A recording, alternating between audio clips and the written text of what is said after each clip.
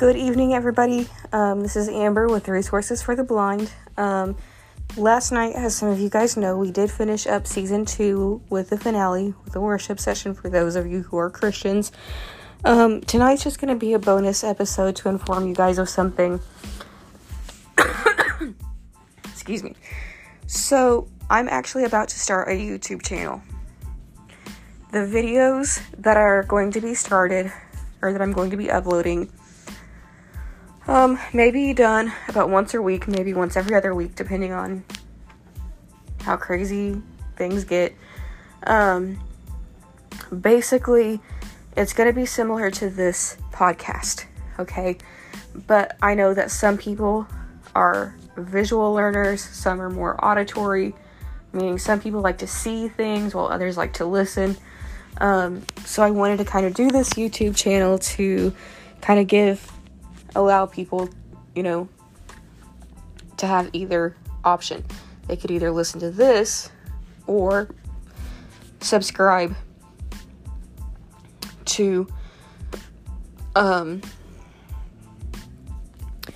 channel. Once I get it all set up and ready to go, I will come on here either tomorrow or Thursday when I can, and let you guys know all the information as far as like the channel name. That way, if you guys want to go and subscribe to it, you can. Because what I can do is once I get up to 50, it's kind of the same thing as this, where if I get 50 subscribers, then what I can do is I can do live streams, and you guys can watch the live streams and kind of do a live chat and comment, give your input on certain topics. If those of you who are blind would like to share your stories or whatever, please let me know and I can try to get it arranged. Or if you want to comment and, like, say I'm doing a resource video and you have comments that you want to make on different resources that you guys use, you can.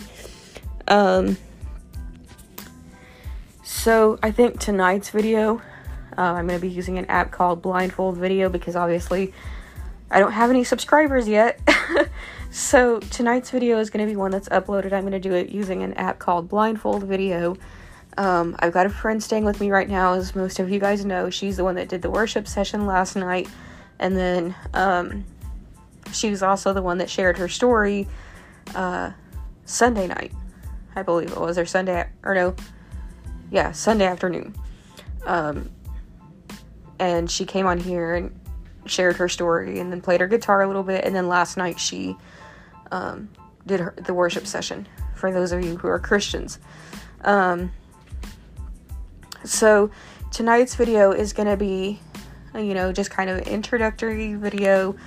We're going to be talking about some of the issues that we as blind people face, because I know that those of you who are blind can relate to some of the stuff that we're going to be talking about. And we'll also talk about some of the misconceptions that sighted people have about those of us who are blind. Like, a lot of people think that because we can't see, we can't be independent, because this world is so centered around, having sight. Now, that's true for a lot of things. Yes, that is true for a lot of different stuff. But if you guys think about it, when it comes to cooking, our senses of smell and taste and even hearing are very much heightened, because we have to rely on those sense, as well as touch. We have to rely on those senses because we can't see. So because we can't see, all of those senses are very heightened. So a lot of people will say, well, how can you cook if you can't see? Well, a lot of people can smell the food that they're cooking and be able to tell by the smell if it's done or not. A lot of people can tell by the way that the food sounds when it's cooking, or by the way it feels when they're stirring it, or like if they're baking a cake. I think I heard now, if any of you guys are bakers who listen to this podcast and, you've made cakes before, obviously you guys can correct me if I have this backwards. But, I think I've heard too, like if you make, like cakes, you can take a toothpick and stick it in the cake while it's baking to see if it's done. If the toothpick comes out and it's still got cake crumbles like sticking to the toothpick, it means it needs to bake a little bit longer. If it comes out clean, you're good to go. It's done. A lot of people can even tell by the way that things taste, whether it's done or not. Whether it's still raw or if it's overdone. So there are a lot of things. There are ways to mark ovens and stoves so that way we know how to use them. There are a lot of blind-friendly materials that we can use when we cook. They have a talking meat thermometer. They've got measuring cups and spoons with braille labels on them. They've got a little device, I can't remember exactly what it's called, but they've got a little device that scans things and then reads based off the barcode, it will read what it is as well as the cooking instructions. I mean, obviously these things are for people that don't have access to smart devices like iPads and Androids and any other Apple devices, whether it's iPad, iPod, iPhone, whatever. They have if we need to open cans, obviously they have the handheld can openers.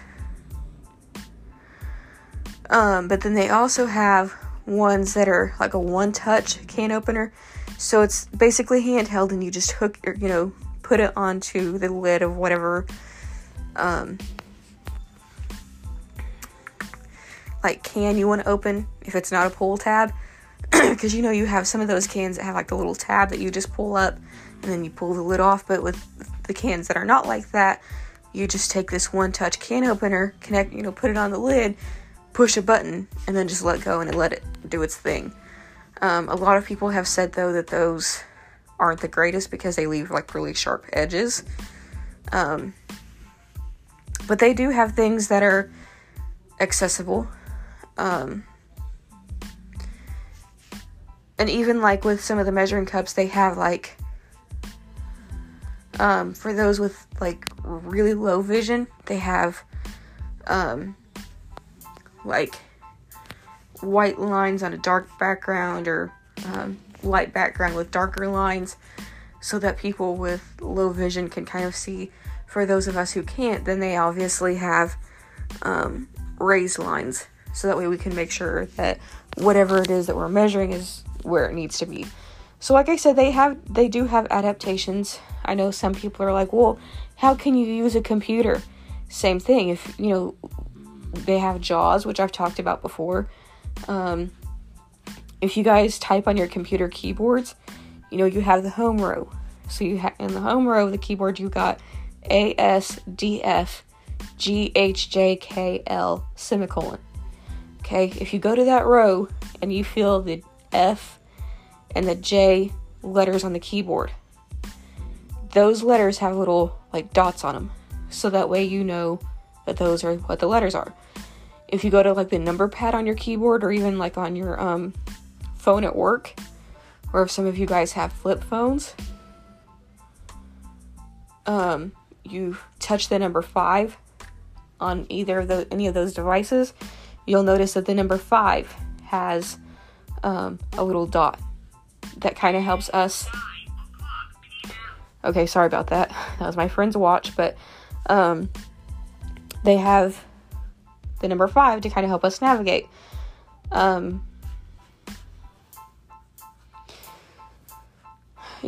If you guys are curious as to how we can tell time, what you just heard is a talking watch, which is something that my friend still has. So that's one way.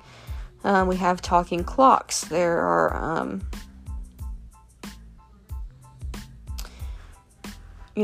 iPhones and other Apple devices.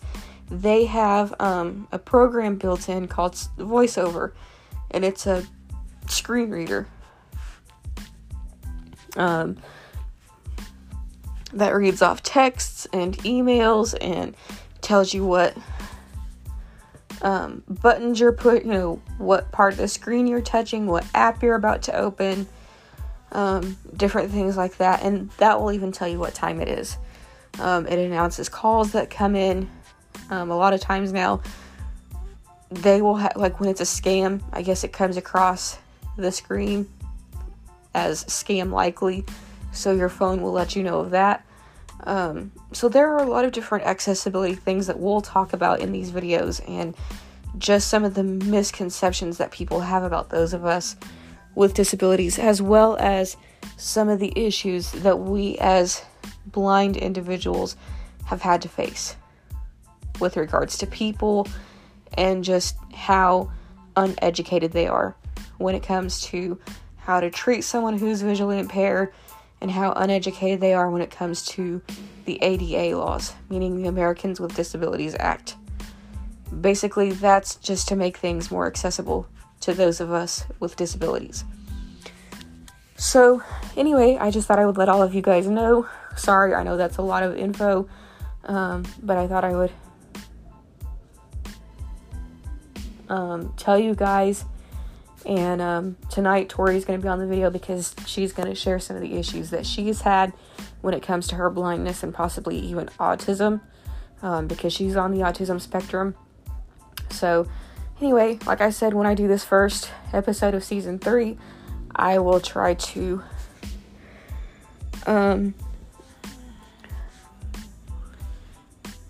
give you guys all of the details as far as what the channel name is and things like that. Hope you guys are all doing well, and I will see you all next episode.